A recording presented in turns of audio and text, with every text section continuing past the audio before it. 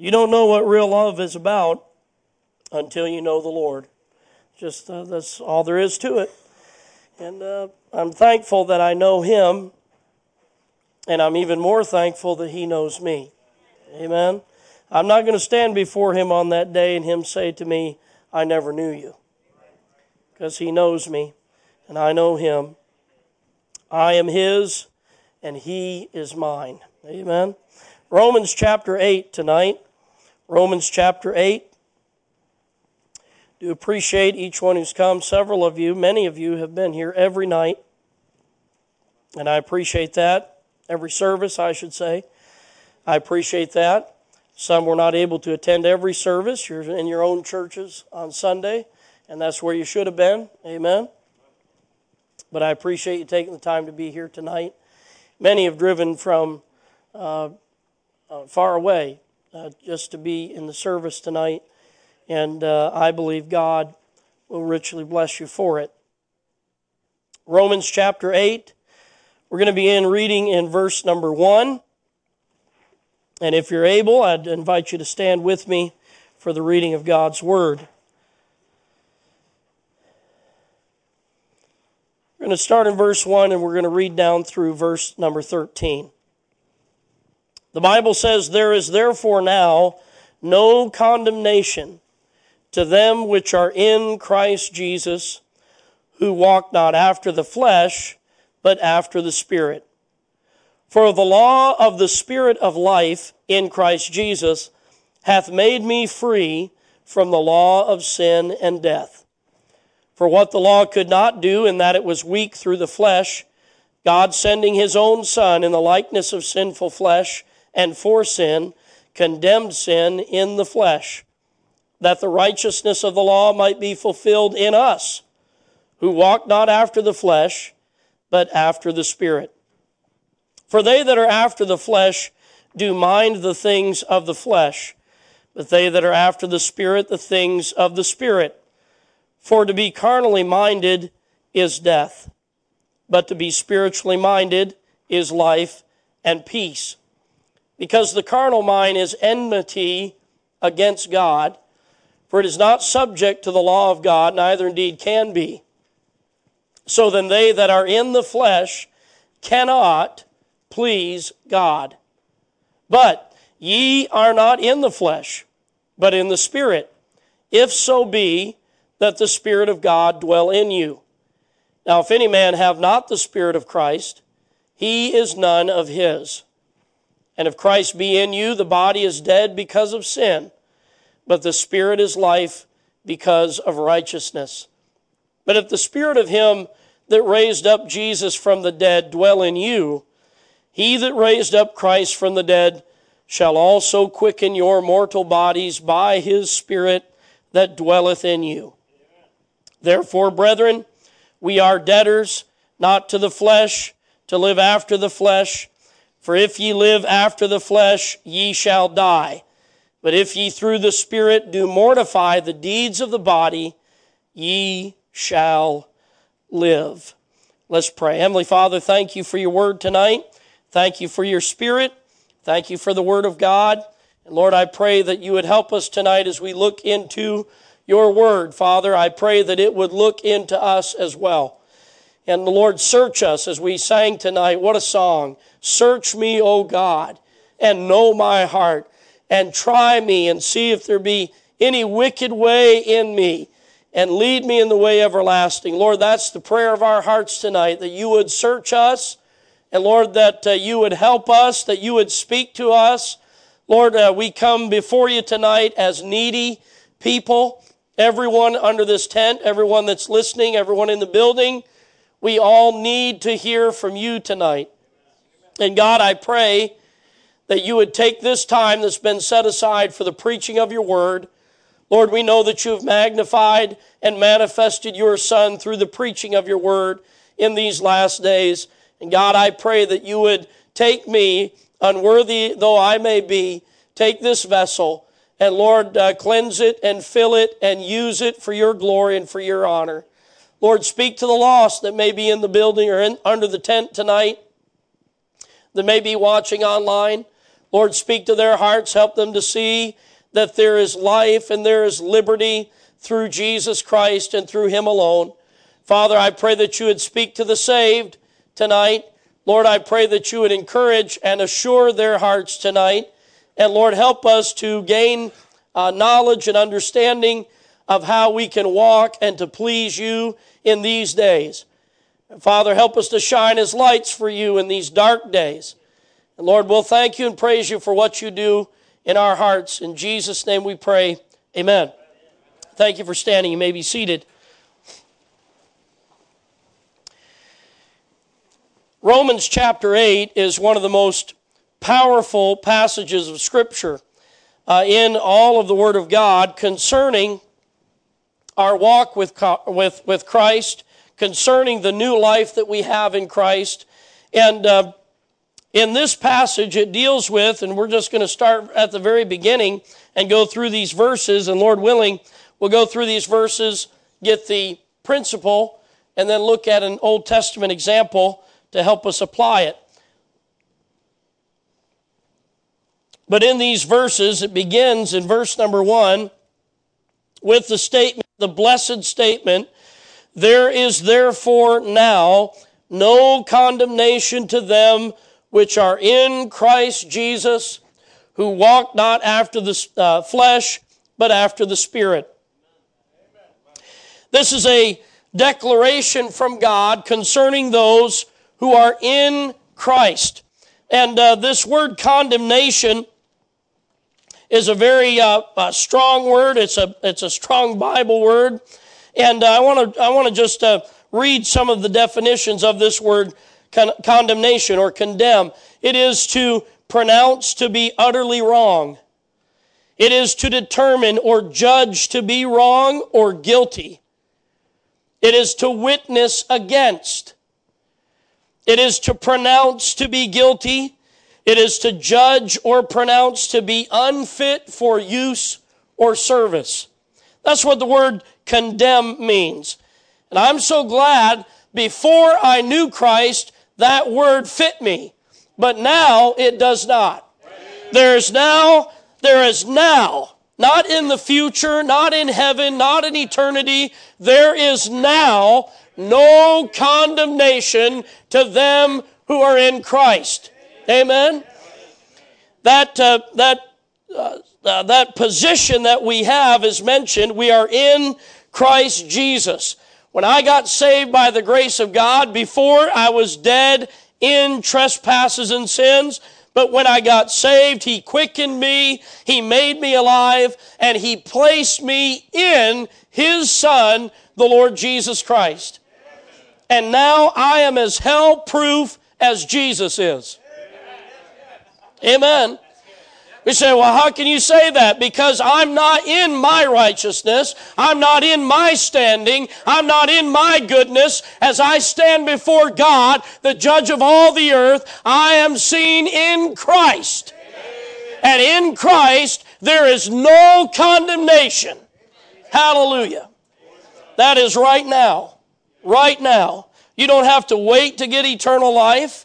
God gives to you eternal life and everlasting life and freedom from condemnation the moment you trust Jesus Christ as your personal Lord and Savior.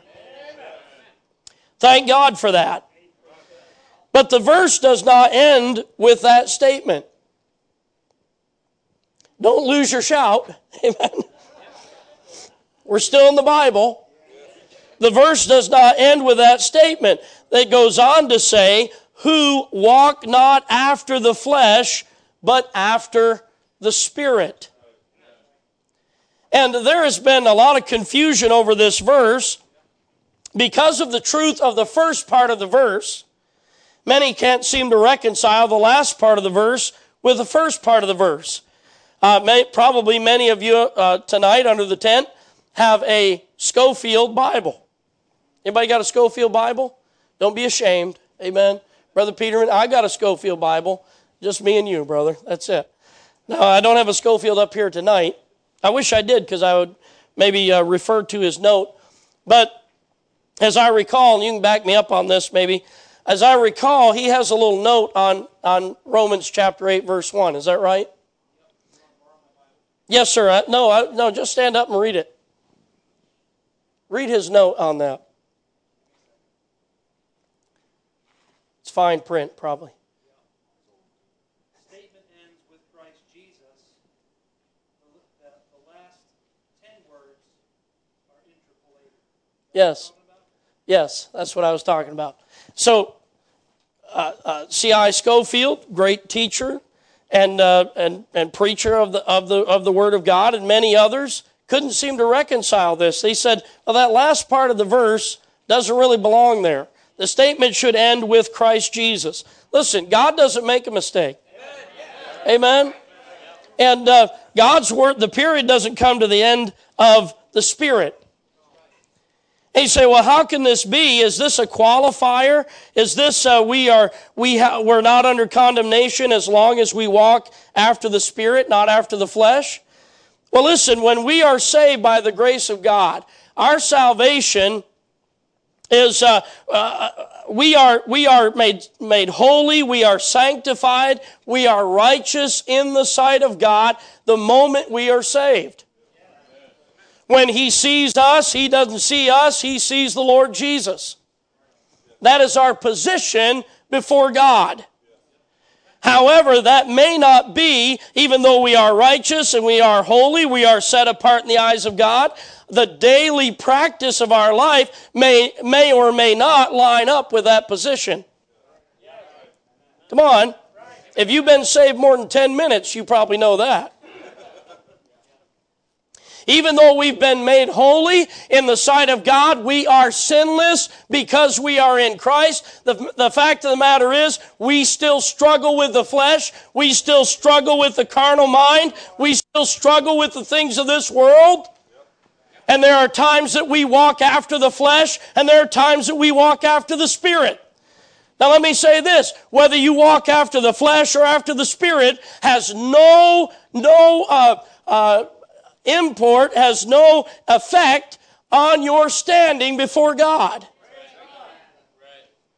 Whether you're walking after the flesh or walking after the Spirit tonight, if you've trusted Christ as your own personal Lord and Savior, there is no condemnation from God upon you. But that doesn't mean there's no condemnation on you. There's no condemnation from God upon you. But that doesn't mean when you do things wrong and you walk after the flesh instead of after the Spirit that you don't experience some condemnation. So what are you talking about? Well, look at 1 John chapter 3. Look at 1 John chapter 3. And primarily I'm going to be preaching to the saved tonight.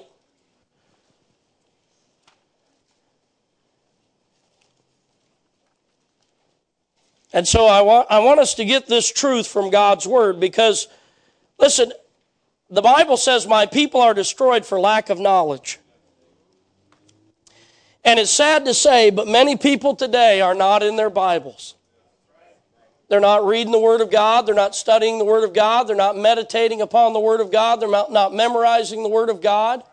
And therefore, they come to things in their life and they begin to doubt their position in Christ because of what they are doing or not doing. And if you don't have a good understanding of God's Word, you can be tossed to and fro with every wind of doctrine. You want to know why there's so many different kind of denominations and churches today? Because people don't read their Bible. Amen. Now, if you're a different denomination tonight, I'm not bashing you. Not at all. I know a lot of Baptists don't read their Bible. Matter of fact, most of the Christians I know that don't read their Bible are Baptists. Because I know more Baptists than I know anybody else. Come on. Watch what the Scripture says.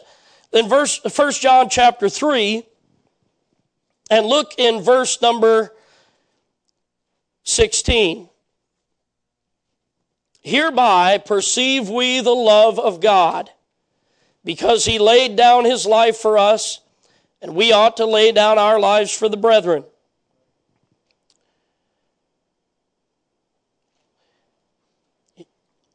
But whoso hath this world's good, and seeth his brother have need, and shutteth up his bowels of compassion from him, how dwelleth the love of God in him?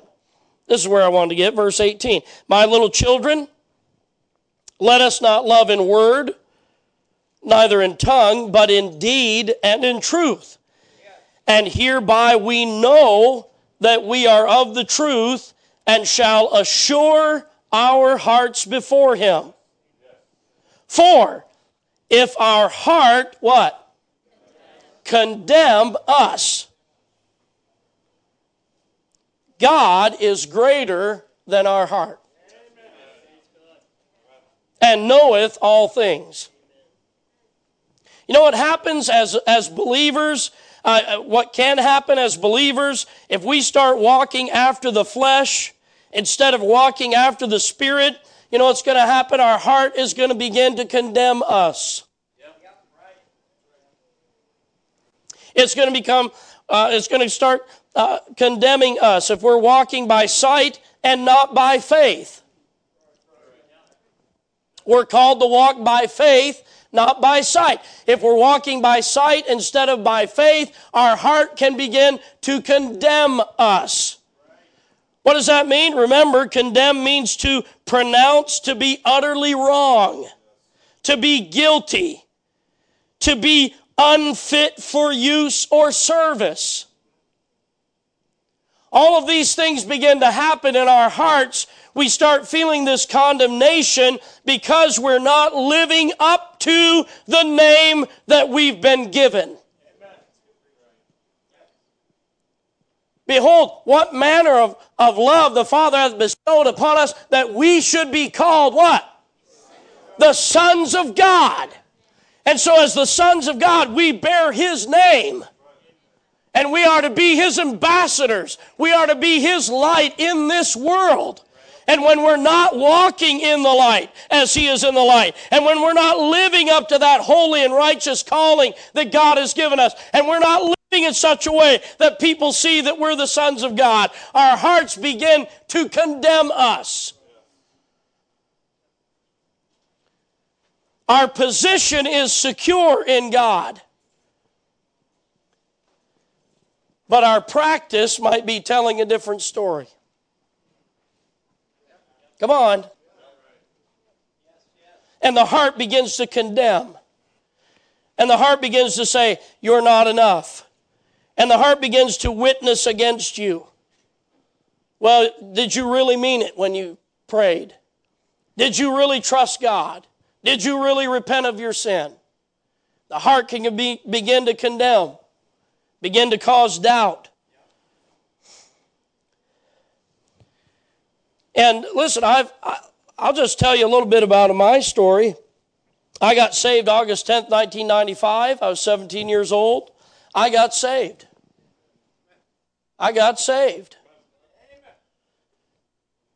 But a few years after that, I started just getting slack. Getting slack in my Bible reading, getting slack in my walk with God, getting slack, getting my sins taken care of. Keeping short accounts with the Lord, letting things go, getting caught up with this world, and my heart began to condemn me. And I'd say things like this, well, there's no way I can be saved. I did this, I said that, I thought that, I allowed this. Come on. And so you know what I thought? Well, I think I'll just, and the Lord was dealing with me about dealing with those things. You need to take care of this. You need to confess this. You need to forsake this. You need to begin this. And you know what listen, the Christian life is work. It takes effort. It takes discipline. It takes commitment. And I didn't want to do all those things. I just wanted all those things to just be, all those problems to just be magically erased so I didn't have to deal with them. And so you know what I tried? I tried getting saved. Come on. Again. Tried to double dip. You know what I found out? Those things were still there. Those battles were still there. Those struggles were still there. And I had to realize that, yes, when I got saved, I was made a new creature in Christ Jesus. There's a new man on the inside, but I didn't lose the old man. The old man, I'm still carting around. Amen? And there's going to be a battle between the new man and the old man, between the spirit and the flesh from this day until God calls us home. So I thought I'd take the shortcut and just get saved again. All the problems would work themselves out. They didn't. Come on. I had to realize the difference between my position in Christ, my standing before the Lord, and my present state in my life. The practical truth of where I was living. And it comes down to what Romans chapter 8 talks about, walking after the Spirit and not after the flesh. Now let's go back to Romans 8, and I want to give a few more principles, and then we'll look at an Old Testament example. In Romans chapter 8, there's so much truth here, and we cannot hit it all. But what you'll find as you read down through these verses that we read, the first 13 verses of Romans chapter 8, you'll find the word after and you'll find the word in over and over again. After, in. Romans 8:1, there's therefore now no condemnation to them which are in Christ Jesus, who walk not after the flesh but after the Spirit. For the law of the Spirit of life in Christ Jesus hath made me free from the law of sin and death. For what the law could not do, in that it was weak through the flesh, God sending his own Son in the likeness of sinful flesh, and for sin condemned sin in the flesh. Amen? That's why I can't go to hell. There's no sins against me anymore.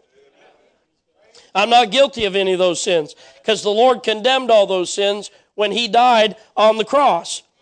He paid for them all. Look at verse 4, that the righteousness of the law might be fulfilled in us. He's saying Christ condemned sin in the flesh. He died on the cross. He took our penalty that the righteousness of the law might be fulfilled in us. He became our sin so that we could become his righteousness. And his righteousness not only punches our ticket to heaven, but it gives us grace and power to live the Christian life, to fulfill the law. Because we're in Christ, because Christ's righteousness is in us, that makes it possible. But how do we access that? Here it is again, the end of verse 4. Who walk not after the flesh, but after the Spirit. If you want to tap into that righteousness that God has put within you, if you want to live a righteous, holy life, you have to say, flesh, I'm not following you. Spirit, I'm following you.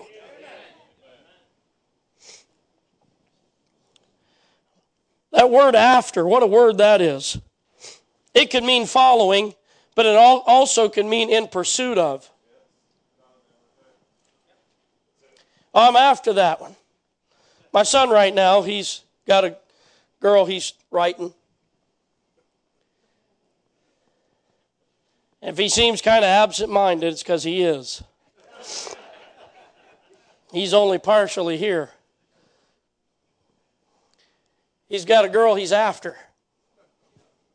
He's in pursuit of her. Amen. And that's the way it's supposed to be, by the way. Just throw that out there. Amen.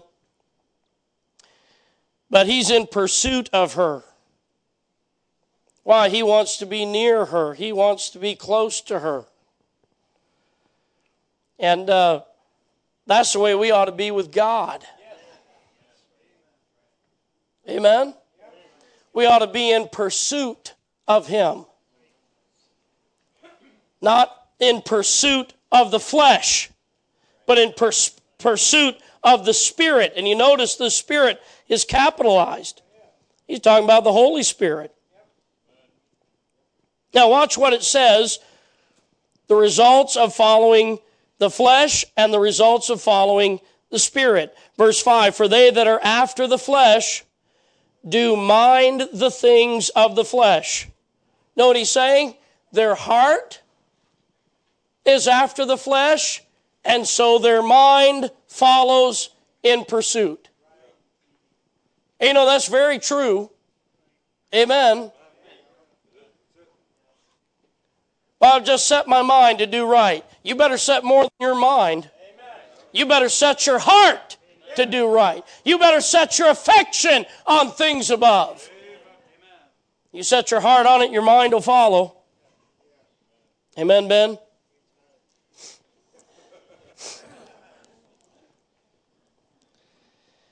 They that are after the flesh do mind the things of the flesh, but they that are after the Spirit, the things of the Spirit. Now watch this. For to be carnally minded is what? Death. In verse 2, he talks about the law of sin and death. You know what the law of sin and death is?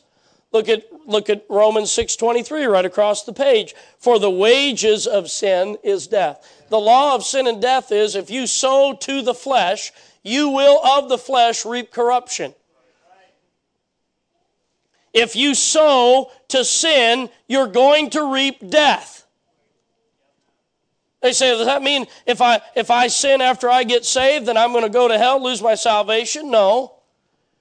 But there will be death in your life, in your spiritual walk with God. How many people we've seen, they've gone after the things of the flesh, and little by little, their spiritual desire, their spiritual appetite, their spiritual walk with God just dies a little at a time until there's hardly any pulse there at all. Why? Because they've been after the flesh. They've been carnally minded. To be carnally minded is death, but to be spiritually minded is life and peace. I want you to turn with me to 1 Samuel chapter 18. And let's look at, there's a lot more in Romans 8, but we could spend all night there and not get it all told. I want us to see this in 1 Samuel chapter 18. In 1 Samuel 18, and right around these chapters here, we're introduced to two very important characters, three really important characters in Israel's history, and especially during this time in Israel's history. 1 Samuel 18, look at verse 1. And it came to pass, when he had made an end of speaking unto Saul, that the soul of Jonathan was knit with the soul of David, and Jonathan loved him as his own soul. Now this is following David's victory over Goliath. Jonathan is the son of Saul. Saul is the king of Israel. David is a little shepherd boy. That's all he is. He's just a little shepherd boy that God's got his hand on. And God uses him to deliver the nation of Israel and to defeat Goliath. And here's Saul and David and Jonathan meet for the first time. And the Bible says Jonathan's soul was knit with the soul of David. Now, if you study the life of David and the life of Saul, you will find a tremendous example and picture of the life of the Spirit, which David represents, and the life of the flesh, which Saul represents. And in the middle, we find Jonathan. We've got David, a type of the Spirit. We've got Saul, a type of the flesh. And we've got Jonathan as a type of the believer. He's a type of you and I. He's been introduced to David. David has championed the cause of the nation. David has saved him. Amen. And so now his heart is knit with David. And he loved him. Now I want us to remember this. Jonathan loved David. The Bible says as his own soul. It's pretty strong. And then the Bible goes on to say that Saul took him that day, verse 2, would let him go home, no more home to his father's house. Look at verse 3. Then Jonathan and David made what? A covenant. Why? Because he loved him as his own soul. A covenant. They entered into a relationship. Amen? They entered into a binding agreement. And we could say very, very clearly, I believe, that this is a type of salvation. They entered into a covenant, and you're going to see this covenant. It's going to be established here. It's going to be added to later on. It's going to grow. It's going to get stronger, but it's going to get tested. Come on. It's going to get tested. Now look with me, if you will. Turn over a page. Go to the end of chapter 18. And we're just going to go through some of these scriptures, looking at David and Jonathan and Saul. And watch what happens. Well, backing up a little bit, we find in verse number 6, when they come back from the battle. So David and Jonathan enter into this covenant before they even return from the battle. When they return from the battle, the women of the city are singing and dancing. All the cities, the Bible says, women came out of all the cities of Israel, singing and dancing to meet King Saul. And the women answered one another as they played and said, Saul has slain his thousands, and David his 10,000s. And Saul was very wroth, and the saying displeased him. Verse 9, and Saul eyed David from that day forward. From that day forward, the very day that Jonathan makes a covenant with David, Saul makes war with David. On the very first day. Man, I just got saved. Praise God. Everything's going to change. Yeah, things are going to change. You know that man you used to get along with so well? There's going to be a strain on that relationship now. From that day forward, there was battle, and Saul was envious. He was jealous of David. And I think it's important that he uses the word jealous. He was jealous of David. Why? Because Jonathan had belonged to him before. People say, what's the difference between jealousy and envy? Envy is when you want something that doesn't belong to you. Jealousy is when you want something that does belong to you. Right? God is jealous, the Bible says. So Saul is jealous over Jonathan because Jonathan used to belong to him. Now here comes David. And isn't that just what happened when you got saved? All of a sudden that old man that didn't seem too bad before, now he's just like he's just changed overnight. And all of a sudden he's just at war with the Spirit.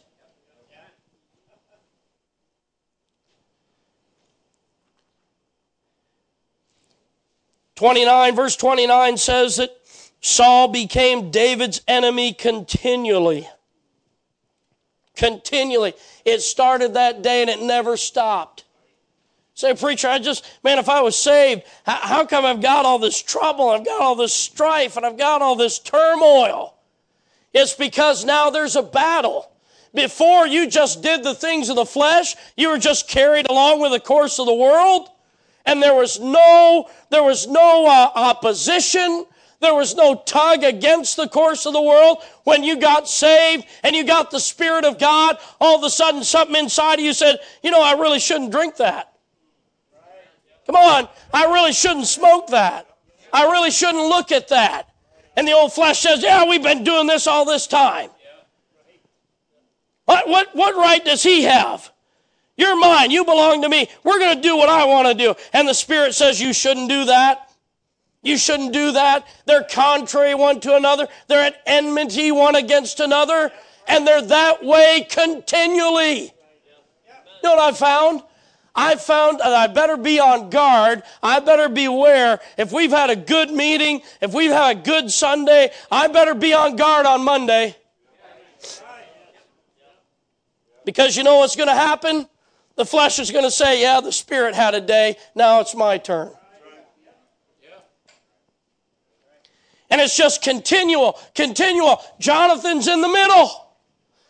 What does Jonathan do? Look at chapter 19. Look at verse 1. Saul spake to Jonathan his son and to all his servants that they should kill David. What has David done wrong? He saved the nation. He saved Saul. He saved Jonathan. You realize that? This is just something I just realized just now. These old bodies of flesh, the flesh that we're fighting with that doesn't want to do what God wants us to do, the Lord saved that too. He's going to. He's going to save that too. Even the flesh has the Lord to thank. But he doesn't see it that way. No, he just sees it. Well, David's ruining everything. I had things going just fine. Now here comes David. Jonathan, kill him. Kill him, Jonathan. What does Jonathan do? Verse 2, but Jonathan, Saul's son, delighted much in David. Jonathan told David, saying, Saul, my father, seeketh to kill thee. Now, therefore, I pray thee, take heed to thyself. He takes care of him. He protects him. And we know the story. We don't have time to go through the whole story, but many times Jonathan protects David from Saul's evil intentions. Look in chapter 20 and look at verse 16. Excuse me.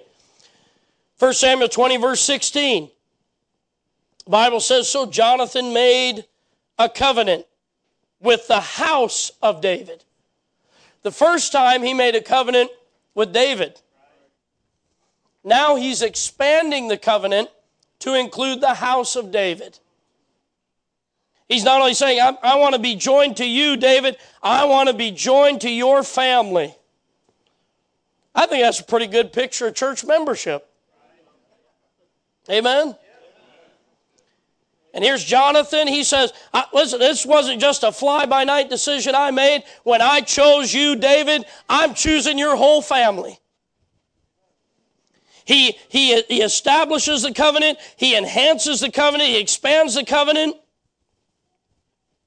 Why? Verse 17, Jonathan caused David to swear again. Why? Because he loved him. For he loved him as he loved his own soul. And I want us to get this. Don't forget this. Jonathan is doing this because he loves David. Now watch what happens at the end of chapter 20.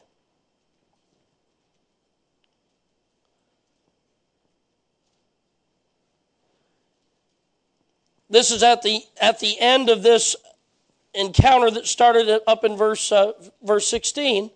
Jonathan said to David, verse 42, Jonathan said to David, go in peace for as much as we have sworn both of us in the name of the Lord, saying, the Lord be between me and thee, and between my seed and thy seed forever. And he arose and departed, and Jonathan went into the city. So there comes a time, David, who had been living at the palace because Saul took him and brought him to the palace. Now David is forced to flee from the palace, and Jonathan goes back to the city. You say, well, what's the big deal? You're going to see what a big deal that is. Does Jonathan still love David? Absolutely, he loves David. But he doesn't go with David. Now look at chapter 22. Look at verse 1. David therefore departed thence, escaped to the cave Adullam. And when his brethren and all his father's house heard it, they went down thither to him. And everyone that was in distress, and everyone that was in debt, and everyone that was discontented, gathered themselves unto him, and he became a captain over them, and there were with him about 400 men. So here's David. He's hiding from Saul. He's fleeing for his life. And men start coming to him, people start coming to him in his cave. And praise God when you're in a cave and people come to you. We need that. I find especially up here in the Northeast, we're well familiar with caves. We like getting our own little cave. Do our hermit thing. Amen? Just let me in my cave and leave me alone, especially when the snow starts flying. But David's got people coming to him. Who are these people? All the ones who are in distress, all the ones who are in debt, and all the ones who are discontented. Well, what a motley crew. You know who doesn't come to David? Jonathan. You know who's not in that cave? Jonathan's not in that cave. Why is that? Well, Jonathan's not in debt. Jonathan's not distressed. He's not discontented. Jonathan's living in the palace. Come on. Jonathan's the son of a king. Why would he leave the palace? Now watch. I believe with all my heart there's still this struggle going on in Jonathan. And I believe you can see that struggle because he goes to David again. He visits David again in chapter 23. Look at it. 23 verse 16. I'm trying to quit here, but I'll quit when the Lord is done. Look at verse 16. And Jonathan, Saul's son, arose and went to David into the wood and strengthened his hand in God. Thank the Lord for that. Amen? And he said unto him, Fear not, for the hand of Saul my father shall not find thee. Thou shalt be king over Israel, and I shall be next unto thee, and that also Saul my father knoweth. And they two made what? A covenant before the Lord. And David abode in the wood, and Jonathan went to his house. This is the last meeting of David and Jonathan. We've read it right here. This close friendship, this friendship that was built on love. We love him because he first loved us. Right? But Jonathan just could not tear himself away from that palace. He just could not tear himself away from the comforts of home. He just could not break his allegiance to the flesh, to the old man. And so what happens is, a few chapters later, they go to battle. And this battle between chapter 23 and this battle that's found at the end of the book, what we find is David going to the Philistines. Kind of a sad commentary that David would have more of a welcome in the land of the Philistines than in the land of Israel. He goes to the Philistines. The king there gives him a parcel of land. And then there comes a day when the Philistines and the Israelites are coming together to make war. Saul, because he's of the flesh, he can't get in touch with God. He's worried. And he's praying, but God's not answering. And so he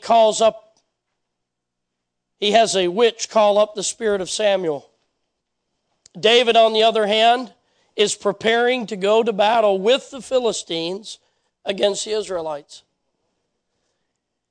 And I really don't know what would have happened had the Philistine lord said, wait a minute, remember that song? It was a number one hit in Israel. Saul hath slain his thousands. Remember that guy who slayed 10,000s? His name was David. Who do you think those 10,000s were? They were Philistines. He's not coming with us. So David stays behind. And if you look during the battle, God metes out his judgment upon Saul. Look in chapter 31. 1 Samuel 31. Now the Philistines fought against Israel, and the men of Israel fled from before the Philistines and fell down slain in Mount Gilboa. And the Philistines followed hard after Saul. Would to God Saul had followed hard after God. If he'd followed hard after God, he wouldn't be followed hard after by the Philistines. But not only upon Saul, but upon his sons. And the Philistines slew Jonathan.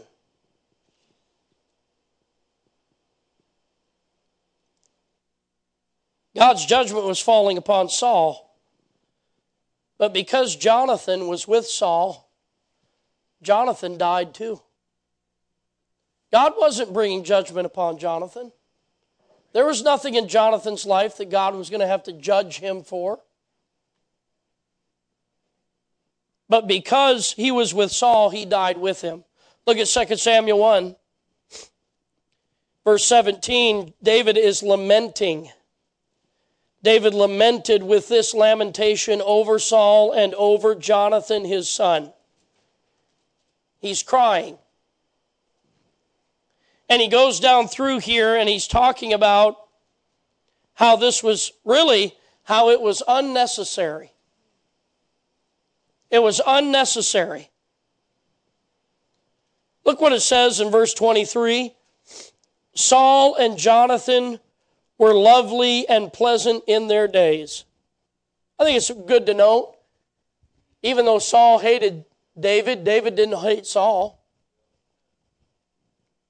Even in death, he didn't speak down upon Saul. He said Saul and Jonathan were lovely and pleasant in their lives.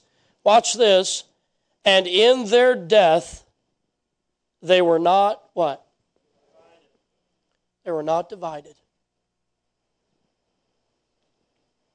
Saul, type of the flesh. David, type of the spirit. Jonathan, in the middle. And I don't think for one moment that Jonathan ever stopped loving David. He just didn't love him enough. You say, well, I love the Lord, preacher. I love the Lord, and I come to church when I can, and I even read my Bible from time to time. And, I know there's things I shouldn't be doing that I am doing, and I know there's things I should be doing that I'm not doing. But I love the Lord. I'm not questioning whether you love the Lord, but do you love Him enough? Do you love Him enough? Do you love Him enough to say, flesh, this is where we part. I'm going with David. I'm going with David. I'm going to leave the comforts of the palace for the commitment of the wood. Amen. Jonathan was too carnally minded, and he paid for it with his life. For to be carnally minded is death.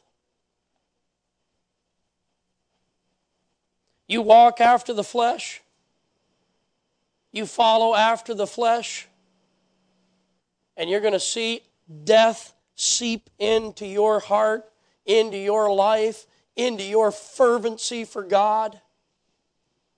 And little by little, the songs of Zion won't move you anymore. The preaching of the cross won't stir you anymore. The fact that your neighbors and your family members are going to hell won't stir you anymore. Won't bring a tear to your eye. Why? How do we get to that point? We know the Bible's true. We know there's a heaven to gain and there's a hell to shun. We know what Christ did for us on the cross. And when we get to the point, how do we get to the point none of these things move us anymore? We might look over and say, well, we love the Lord, but we're not moving. We've gotten used to the palace. We've gotten used to the comforts. We've gotten used to all the creature comforts of life, and we cannot be disturbed. We wonder why. There's just death in our hearts. No fire of God. We wonder why our young people just leave the church in droves.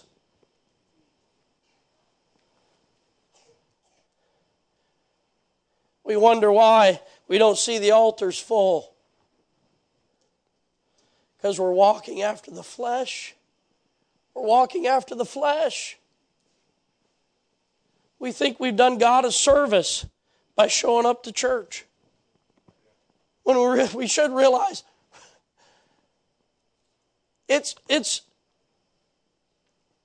He's serving us here. We serve Him out there.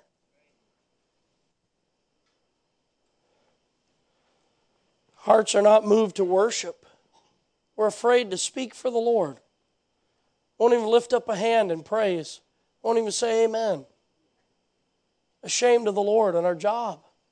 Why is that? Well, it's not because you're not saved. Just we've been walking after the flesh too much. It's brought spiritual death where we once were vital and strong. Because if you walk after the flesh, you shall die. You know why churches are closing and churches are dying? Because too many are walking after the flesh.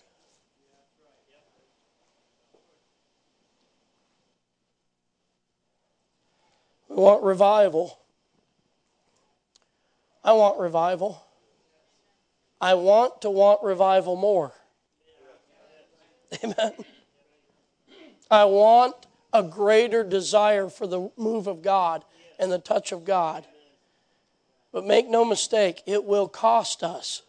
Revival comes with a price tag.